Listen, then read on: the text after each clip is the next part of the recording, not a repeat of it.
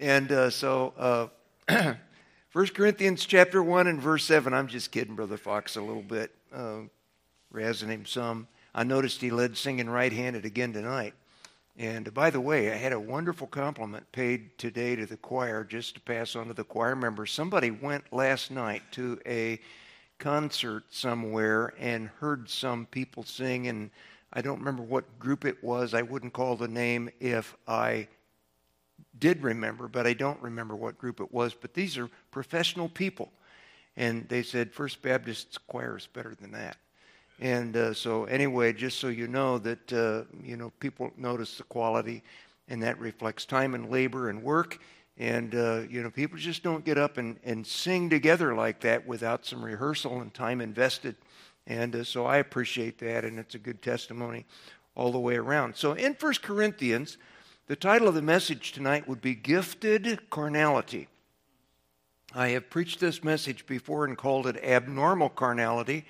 But just so that the two messages don't get confused, I'm going to call it Gifted Carnality.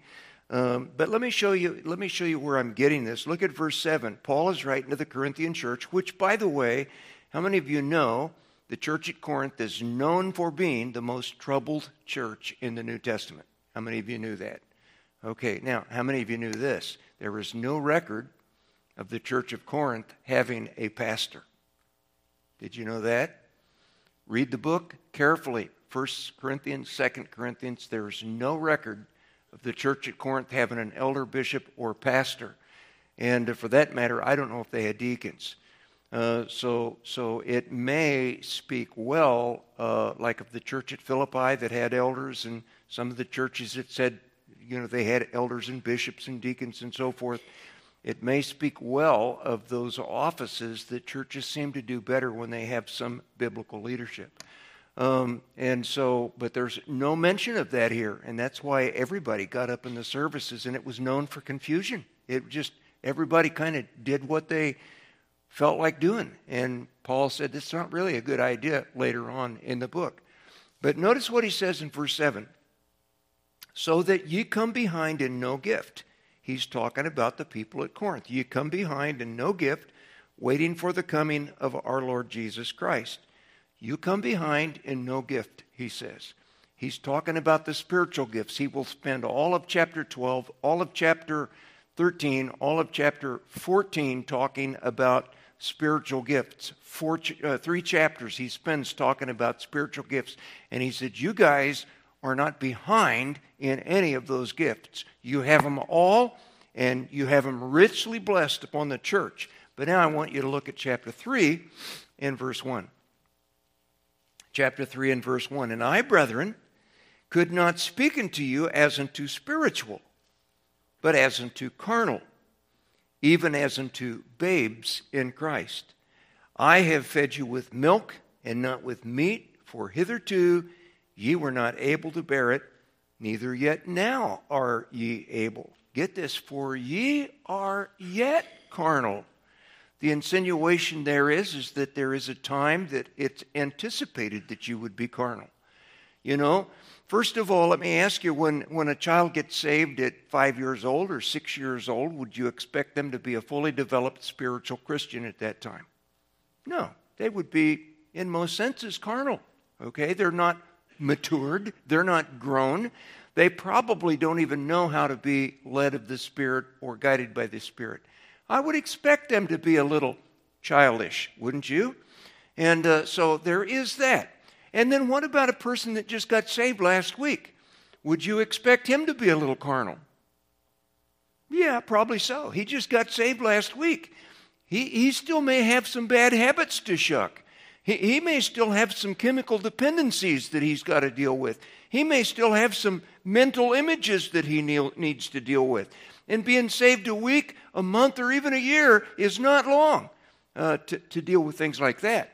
So would that be what you would call normal carnality? I would think so. I think I could cut the guy slack and say he's a new Christian. But what about the guy that's been saved 25 years and still acts like, he's just kind of a selfish guy, full of pride and arrogance, and he's still carnal at a time when he should have been spiritual. Boy, especially if he's been in a good church and listened to preaching, if he's been around leadership, if he's had teaching and discipleship, you would expect that by now he's not carnal any longer. But if he is, I would call that abnormal carnality. I would call that carnality that is extended beyond the point that it should be. Notice again now in this verse, for ye are yet carnal. This is chapter 3, verse 3. Notice the signs. For whereas there is among you envying, strife, and divisions, are ye not carnal and walk as men? So he gives like 4 different signs here. You could count it 5 if you wanted to put walking as men, but I'm going to count 4. You could really even count 3 carnal. You could count envying, strife, and divisions, because he says, are you not carnal and walk as men? That's kind of the same thing. Are you not carnal, walking as men? Kind of the same thing. But I put 4 things here. Envy is interesting. It is the word heated in the Greek. And the idea is, if you look at it from a positive point of view and try to put a good, and you could put a good spin on it, zealous or ardent favor. This is people that are really enthusiastic about something. Does not the Bible say that the Holy Spirit lusts to envy? That he envies our life. He wants our life to count for the Lord. Isn't that what the Bible teaches? And so there is a sense in which the Holy Spirit covets you and me and our time and our energies for the Lord's purpose. So there is that sense in which envy can be a good thing. The Holy Spirit says, look, I'm envious for you. He lusts to envy. He wants us to serve Christ with all our heart. And that's in Galatians, I believe. Not going to go there tonight, but there is a positive way that this word envy can be used. Mostly, though, it's negative when we talk about envy, and it's kind of like jealousy, but it's not the same thing exactly. Jealousy is the fear of being replaced. Envy is wanting what someone else has. Not exactly the same thing. But it has to do with favor and opposition too. I'm in favor of it, or I'm in opposition against it. And that's the idea with envy. And it's heated, passionate. Passionate I want it, or passionate I don't want it. You know, a few years ago, people went to the polls that way. And they were envious for their candidate. You know, on both sides, there was lots of passion. So forth. And I could really get you stirred if we went into some details on that. But that's not my purpose there, is to stir you about that this evening. But understand, that's one of the signs of being carnal, is this kind of envy. And then the second sign is strife. The word means quarreling, wrangling, contention, debate, strife, or variance. And that's what the word means. So envy and strife, what does that give you? The idea of not getting along. We're in opposition to each other. How are horses on a team going to pull the wagon if they're fighting each other? They're not. It turns out to be one big bedlam in the traces if they're bucking each other. So the horses need to pull together if they're going to accomplish a task. And there's a third word, envy, strife, and divisions. The word is, and I'm not quite sure where to put the emphasis on the right syllable here. It is dikastasia or something like that, but the word di gives the idea of two, and stasia is sides. It's the idea of having two sides. It's the idea of disunion, of dissension, of division and sedition. And that's the idea. So all of that is pictorial of carnal. Now, the idea behind carnal is flesh. So I'm going to ask you to keep your place in Corinthians and turn to Galatians, if you would. Galatians is just a little bit to your right. Galatians chapter 5. And we're going to look at the works of the flesh, just to remind you of these things. Galatians chapter 5 and verse 19. Now the works of the flesh are manifest. That means they're fully shown.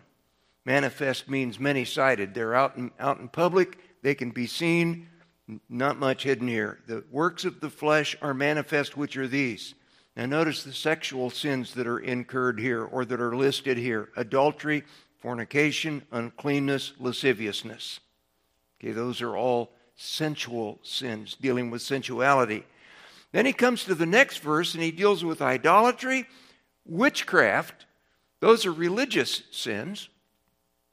And hatred, variance, emulations, wrath, strife, seditions, and a lot of that has to do with attitudes, but seditions and heresies has to do with doctrine. So understand this, there is an influence that this attitude of the flesh has even on what one believes about the Word of God, about doctrine.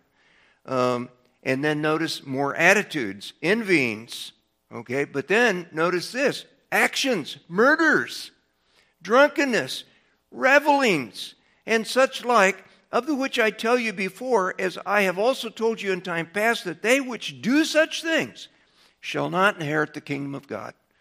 People that do this, and what you don't see in the English here is that in the Greek, the verb is do those things habitually and continually. That's the Greek verb.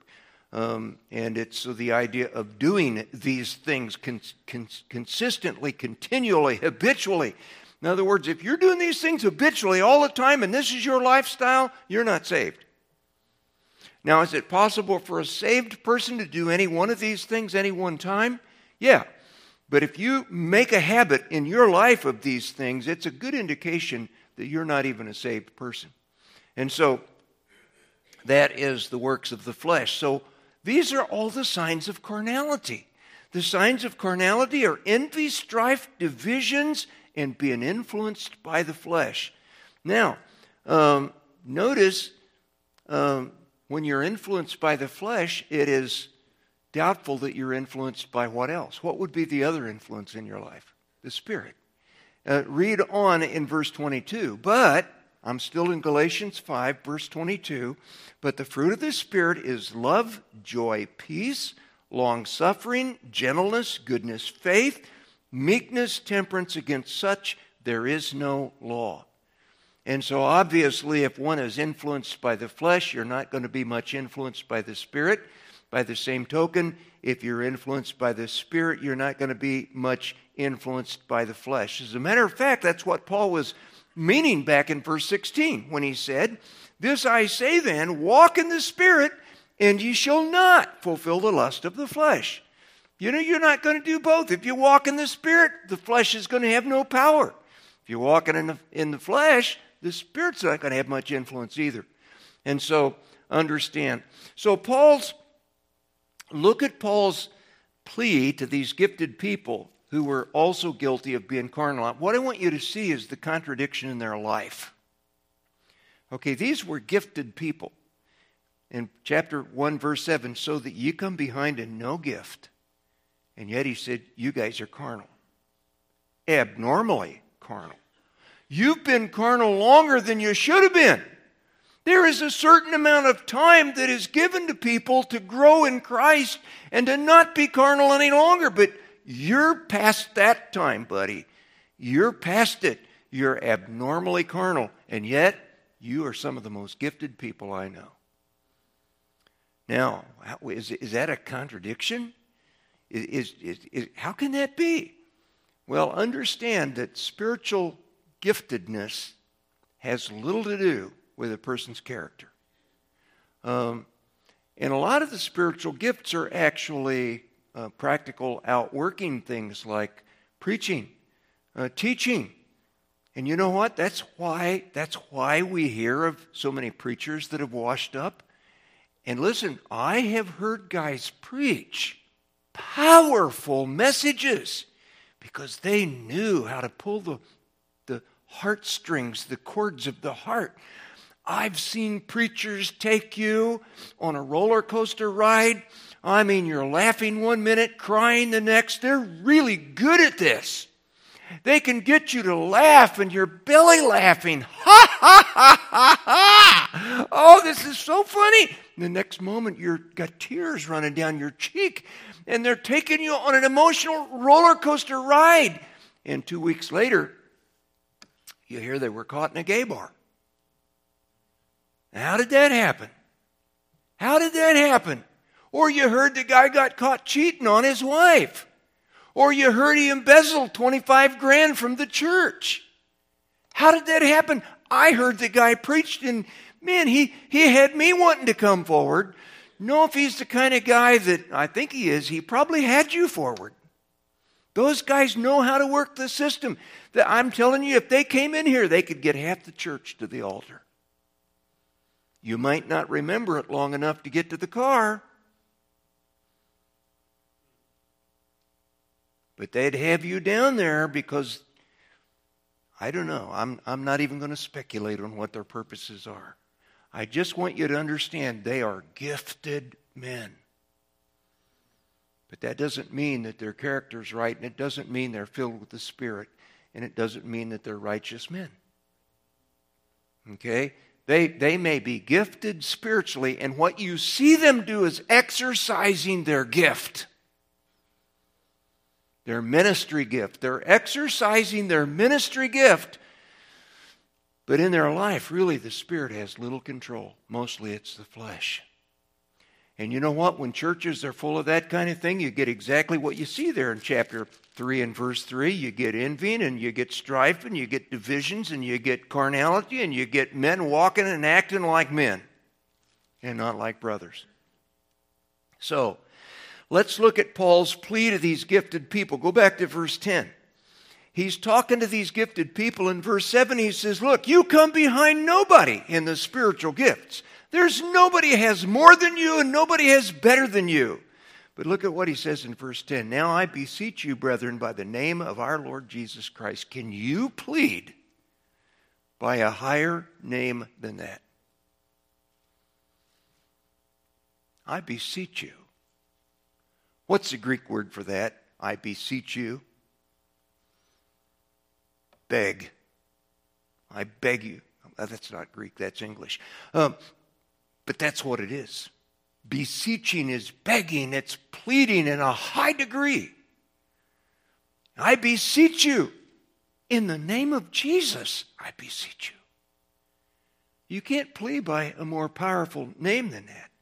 And what's he pleading with them? That ye all speak the same thing.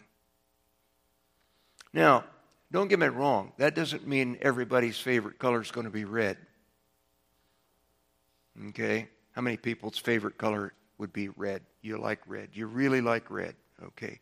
How many like green? All the green folks, raise your hand real high. All the blue folks, raise your hand real high. Oh, blue. Man, that was a seller. We ever paint this church, we're going to paint it blue, Brother Fox. Blue. And blue will do. And blue for you. And so anyway, blue, blue, blue. All right. But you know what? That doesn't mean that everybody's going to agree on the color. If we laid 5 pieces of carpet out here in front of you, I'm going to guarantee you not one piece would get unanimous. Okay, that doesn't mean we all have to think the same thing. When he says that you all speak the same thing, he's talking about the Word of God is to be our guide. That you all speak the same thing. What is that? Well, let's begin with our statement of faith. The Bible is the inspired Word of God. Okay, can you all say that?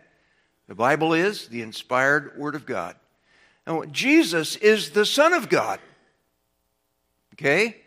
There are some things about which we are united that is bigger than the color of the carpet. Do you understand that? And that's what he's getting at, that you all speak the same thing, that there be no divisions among you, that you be perfectly joined together. Now, here's what I thought about. Elsie and I just we finished putting together that jigsaw puzzle that Brother and Mrs. Fox gave us for Christmas. They had one of those drones fly over our piece of property and take a picture of Highway 81 going to the south and Highway Z going to the east, and there's my house, and there's my garden, and there's my old pickup truck parked in the yard to keep the deer out of the garden. And there's the pond, and they took a picture of that, and then they sent it off to some company that made a picture out of it, and then they cut it into a jigsaw puzzle. And then, for some reason or other, they mixed those pieces all up. So we had to put them all back together. And, well, you know what? I thought this about these pieces of a puzzle. There's different sizes. Did you ever notice in a jigsaw puzzle, some pieces are small and some pieces are really pretty big? And there's some pieces that are shaped kind of funny.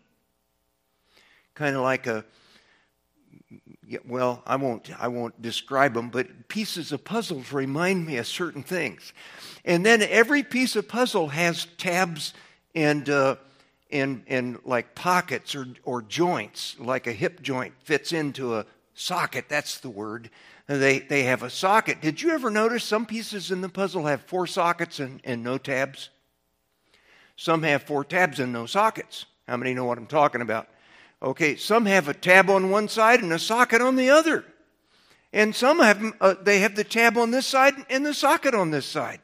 Sometimes both sockets are here, but there's a tab top and bottom. You got to get all those pieces together. And that bloomin' puzzle had a dozen or 20 pieces that was just almost exactly the same. Even the color, it was a lot of trees.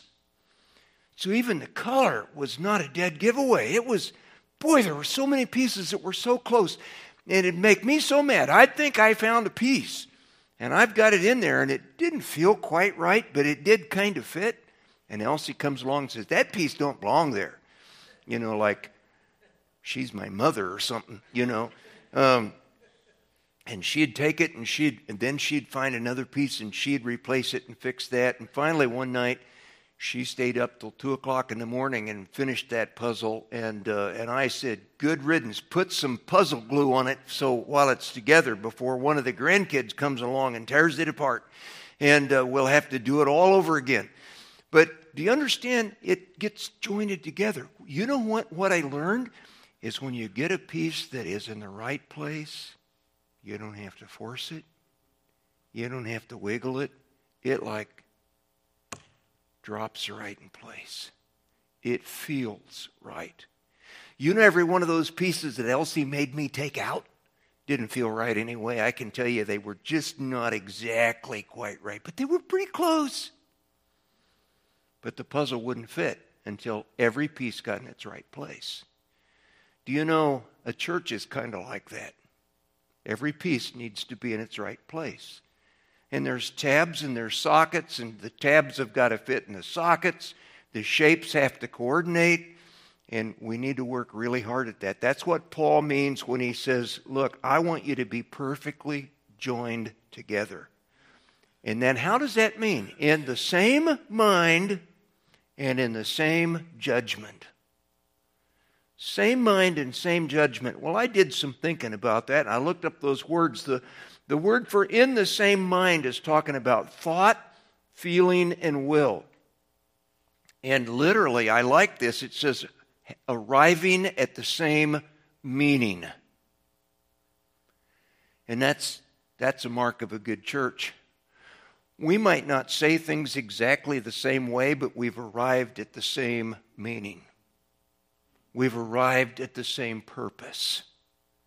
We've arrived at the same conclusion. We've arrived at the same understanding. That's being of the same mind. And then he talked about being of the same judgment. Now, normally, the word for judgment is the word krisis, from which we get our word crisis, but it is a different judgmental kind of word. But this word is gnome. G-N-O-M-E, and it means arriving at the same conclusion, at the same resolve. Meaning we need to be resolved that the same thing needs to be done. We need to vote the same way. When it comes to doing God's will, we need to come to the point of saying, this is what God wants, and I'm going to stand by it. And when 100 people arrive at that same conclusion, it is a wonderful and blessed thing. I'm not talking about The carpet, it's never going to be that way with the carpet. It's never going to be that way if we talked about what to do with the lobby. Two people are never going to see that the same way. And you know what? They'd be kind of weird if they did. You know, I see it exactly. I can see some lady wanting to do the lobby in pink. How many guys would probably just on the grounds of right and wrong be opposed to that? You know, I would be opposed to that, pink in the lobby. Now, if they want to do a ladies' restroom in pink, I'm all for that. That's fine. I don't have to go in there, but I don't want to come in a pink lobby. Anyway, do you see what Paul is doing here? Notice this. He says, I beseech you, brethren, by the name of our Lord Jesus, that ye all speak the same thing, that there be no divisions among you, that ye be perfectly joined together in the same mind and in the same judgment. But there's a problem. For it hath been declared, verse 11, it hath been declared unto me, my brethren. And notice what Paul does here. He tells who told him. By the household of Chloe. It's been told me by the house of Chloe. Now you got to understand, in a big city like Corinth, they didn't have a big church building where everybody met under one roof. They met in different households. I'm presuming that at times they all got together, but their unity really worked through elders that took each one of these little local household congregations and they led them that way. Because they didn't have these big mammoth church buildings that everybody could fit into in those days. But the house of Chloe told him, he said, there are contentions among you. Now, the word contentions is the word for quarrels. These are synonyms. Debate, strife, variance. Now, listen, I want you to understand, it's okay to have a different opinion. What it's not okay to have is a contentious spirit. Okay? If you got a contentious spirit, you need to just go along with the Lord and get that fixed. And the Lord will fix it if you'll go present it to Him and say, Lord, I've got an attitude here that's just contentious. I just love it to get in arguments with people. Get that fixed. You're not doing yourself any good, and you're not doing anyone else any good with that kind of a spirit. Yeah, it's fine to have a difference of opinion, but it isn't fine to have an attitude of variance. That's not what is good. So look at Paul's plea to these gifted people. They're gifted people, but they're carnal because they have these divisions and strifes. Now, here's where I'm coming to. The envy, strife, and divisions, the carnality, the fleshly influence, largely revolved around the personalities of men. Look at verses 12 and 13. We're coming right out of verses 10 and 11 where he pleads with them in the name of Jesus. Listen, I plead with you, all speak the same things. There be no divisions among you, perfectly joined together in the same mind and the same judgment.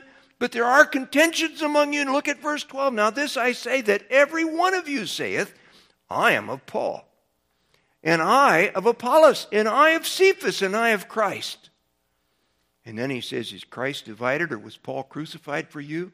Or were you baptized in the name of Paul? I thank God I didn't baptize anybody but Crispus and Gaius. Now I'm paraphrasing there. That's not what the King James says. But I want you to understand, a lot of splits in churches take place over personalities. But it isn't the personality that's the problem, it's the carnal spirit that's the problem. But every time a carnal spirit will fuss over personalities. And who's got the most authority, or who's got the most pull, or who's got the most pizzazz, or whatever that is. I want to tell you, if you study personalities, there's type A personalities and type B. Type A would be considered more your headstrong, driven guy who's kind of a leader and a pusher. And usually I don't like those guys real well, especially if they're the boss. They're pushing me to do what I already know how to do anyway and don't have to be told when to do it or how to do it. But anyway, there's the type A, and then there's the type B who's more the follower, the guy that has to be prodded along the way. But that's only one study. There's the study that tells you that there's 4 types of personalities. There's the sanguine, which is a happy-go-lucky guy, and he's usually a leader, but he leads by popularity.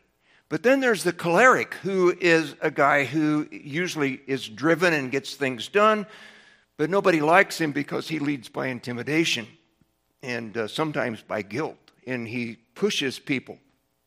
And then there's the phlegmatic guy, who is we would call him the laid-back guy. And then there is the melancholic, who's depressed all the time. How many of you know a melancholic? They're the kind of people you never ask, how are you doing today? No, just don't ask them that, because they'll tell you, and you don't have time to hear it. So just move on. But those are the 4 personalities. But then there are 7 different spiritual gifts. That figures into it also. We've talked about this before. There's the prophet, who would cut somebody's head off for the truth. And the mercy, who wants to have compassion and pity on the person that the prophet just slaughtered. And then there's the teacher and the exhorter. They don't get along because the exhorter doesn't care if the facts are right as long as he encourages you. But the teacher, he wants the facts all right. So they'll argue all day over how the story really went. And who knows? Most of those stories you can't find where they were told the first time anyway, so you really can't check them out. But you just keep going to Baptist church conferences and hearing them repeated again. And each time they change a little bit because something will get added or subtracted. Understand the exhorter and the teacher don't get along. And then there's the administrator and the servant. Those guys, the administrator is the chief, and the servants are the Indians. And they don't get along because one is in charge and wants to delegate all the work to everybody else. And the other people see him as a lazy dude because he keeps passing his work on to someone else. And the giver is the guy that quits giving and gets grieved because the others don't get along. But when the others do get along, he gets blessed and he gives a lot and he finances the work. I want you to see all of this enters into these things called personality. Do you know any perfect people?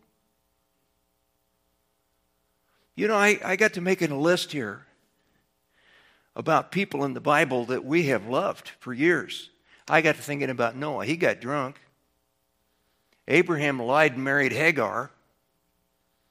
Isaac lied. And I don't know what else he did. He redug Abraham's wells, but it was like he couldn't have any ideas of his own. Jacob cheated and lied. He was really a cheater. Moses killed 2 Egyptians and proved that he had a temper later. Joshua kept forgetting to get God's permission to go do stuff. He kept doing stuff without asking. And Joshua had his flaws. Gideon was hiding in a wine press when they found him.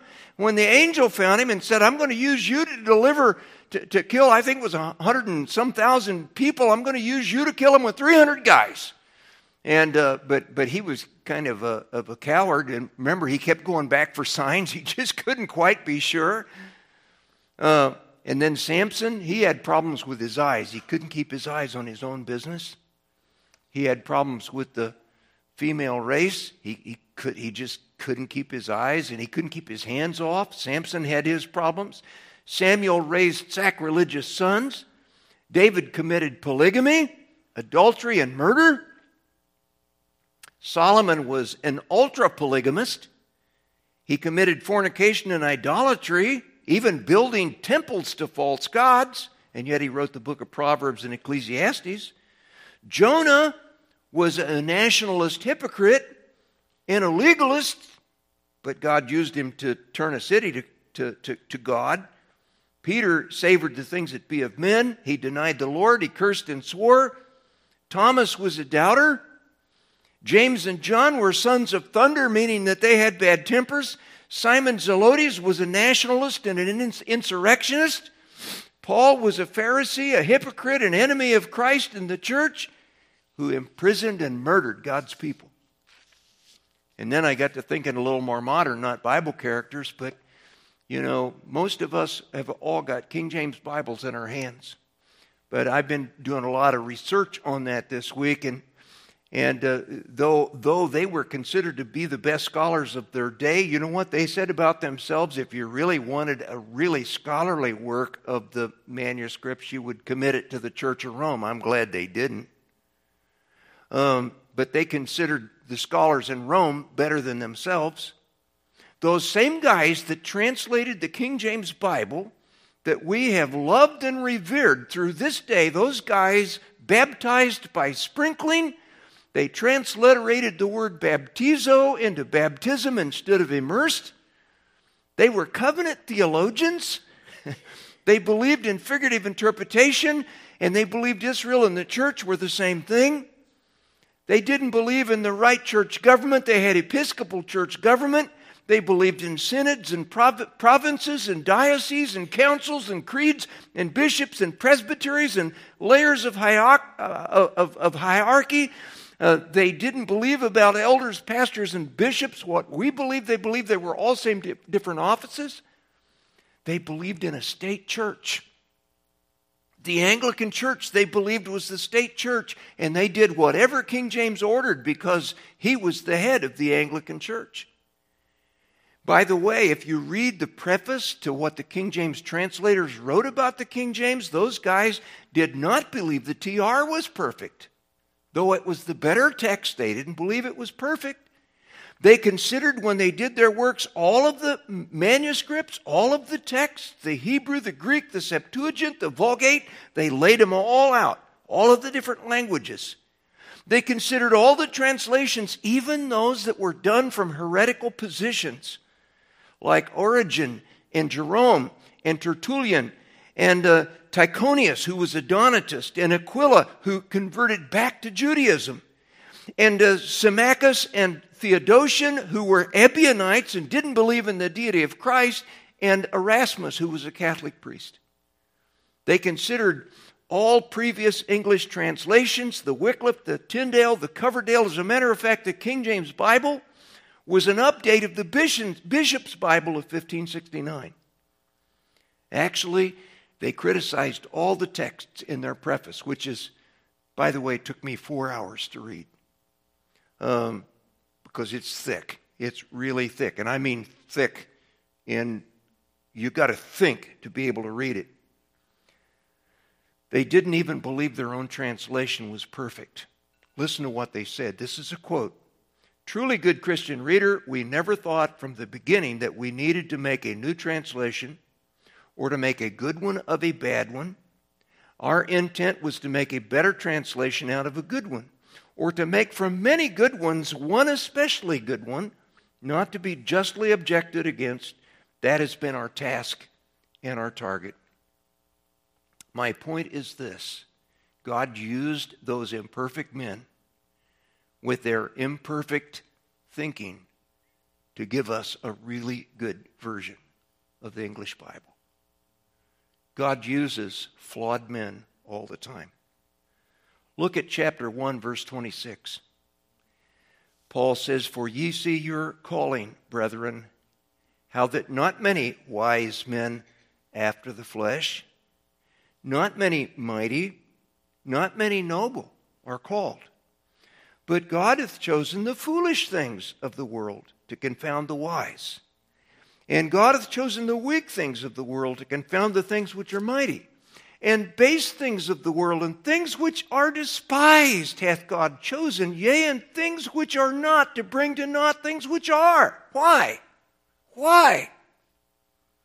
29 answers a huge question. That no flesh should glory in his presence. Listen, God chooses to use flawed men so he gets the glory. Now, what am I getting at? Why am I telling you this? What is the point of this message? This year sometime, you guys are going to have to make a choice. You're going to have to make a choice because I'm nearing the end of my race. And I'm going to have to retire soon. It's coming. And every day I just pray to get through another week. Wednesday afternoon, I laid 2 hours on the couch and said, "God, give me enough strength just to go preach Wednesday night, please." And he gave it to me. I got enough I got enough gas in the tank to get through Wednesday night, and then Thursday was another problem. You know what Thursday was? I began getting ready for Sunday. I'm just running low on gas, and you're going to have to make a choice. You're going to have to call a new pastor. Now, a lot of people, when they think about calling a new pastor, all of a sudden the lights all come on because they're thinking, here is our chance to correct everything that's wrong in the world. We're going to call a guy who his messages are full of meat, but he only preaches 20 minutes. We're going to call a guy who is happy but sad.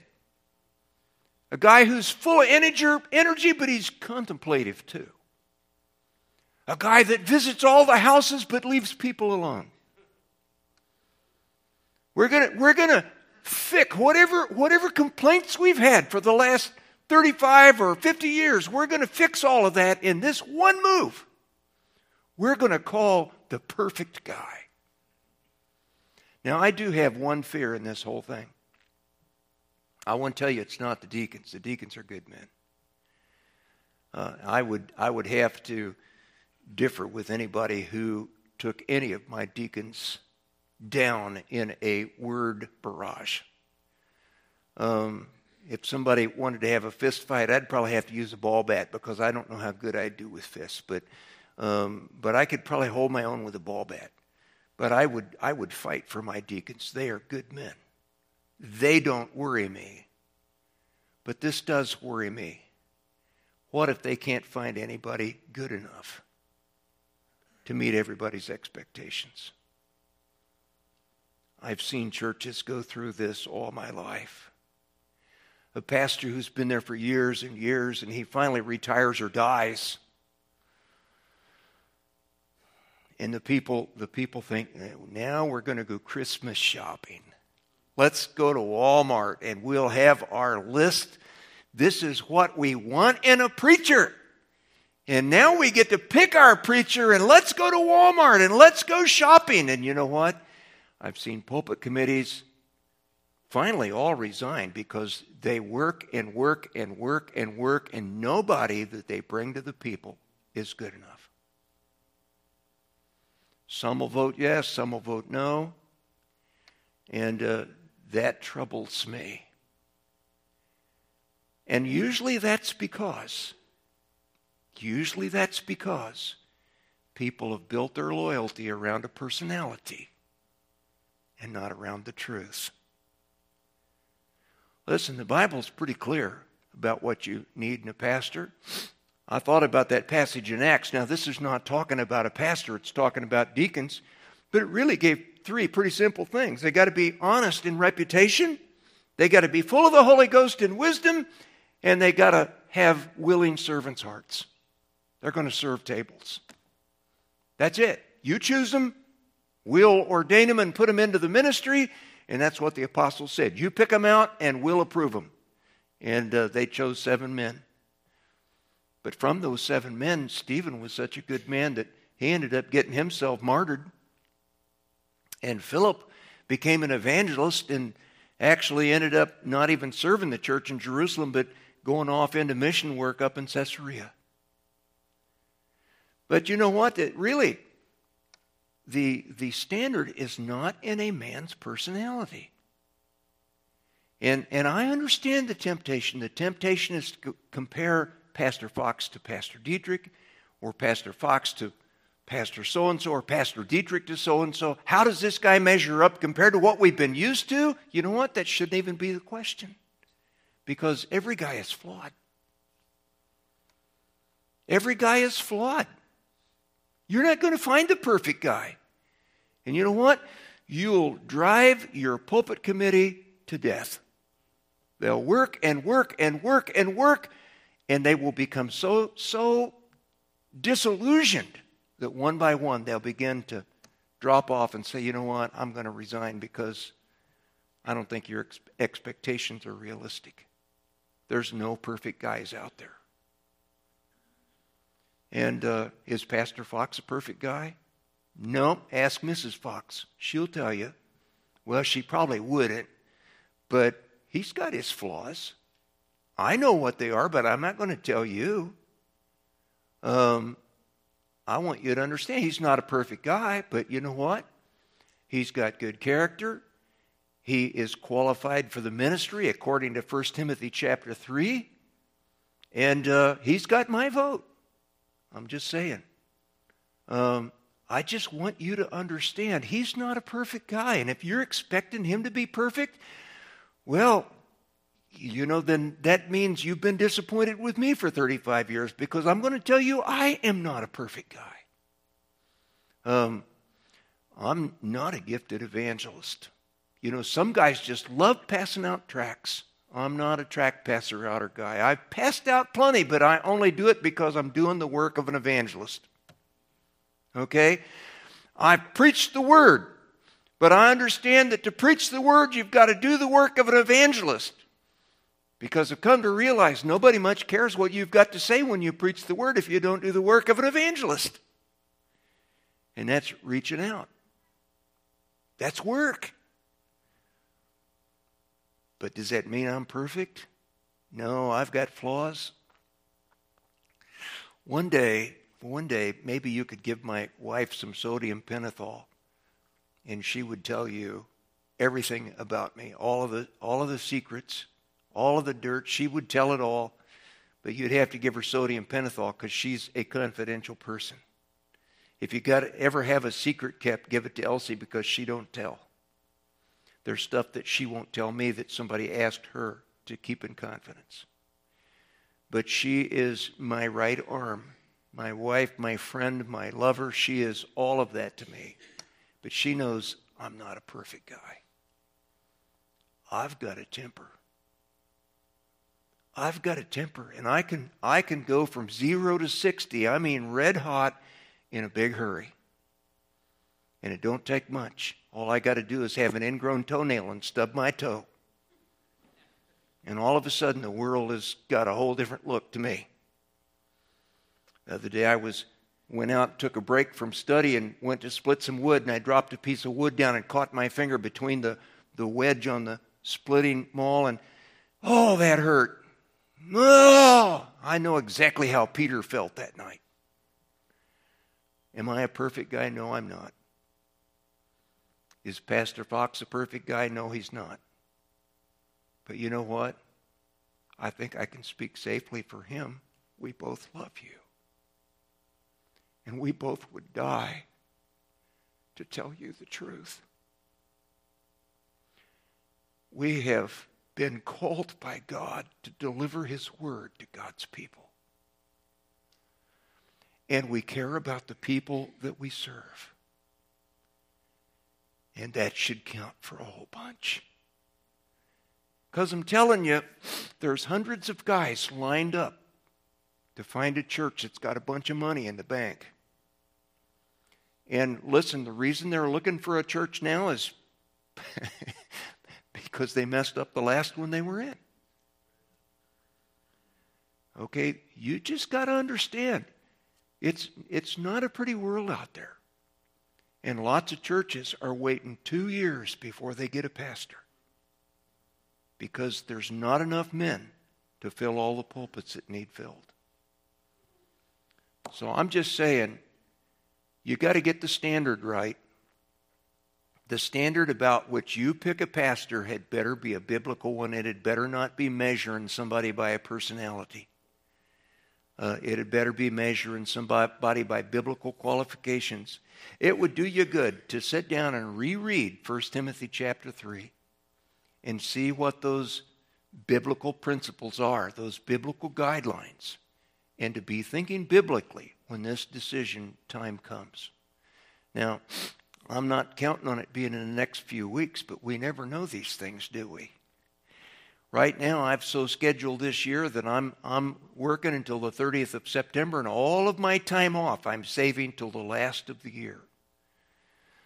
So, you know, sometime in there, the change is going to be being made.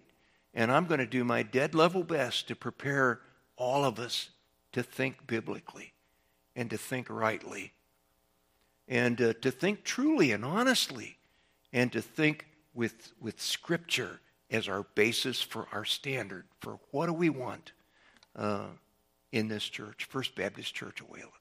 Amen? And so anyway, you think about those things. Remember, there are no perfect men. And all of us are flawed. But God has chosen to use flawed men, and He does that.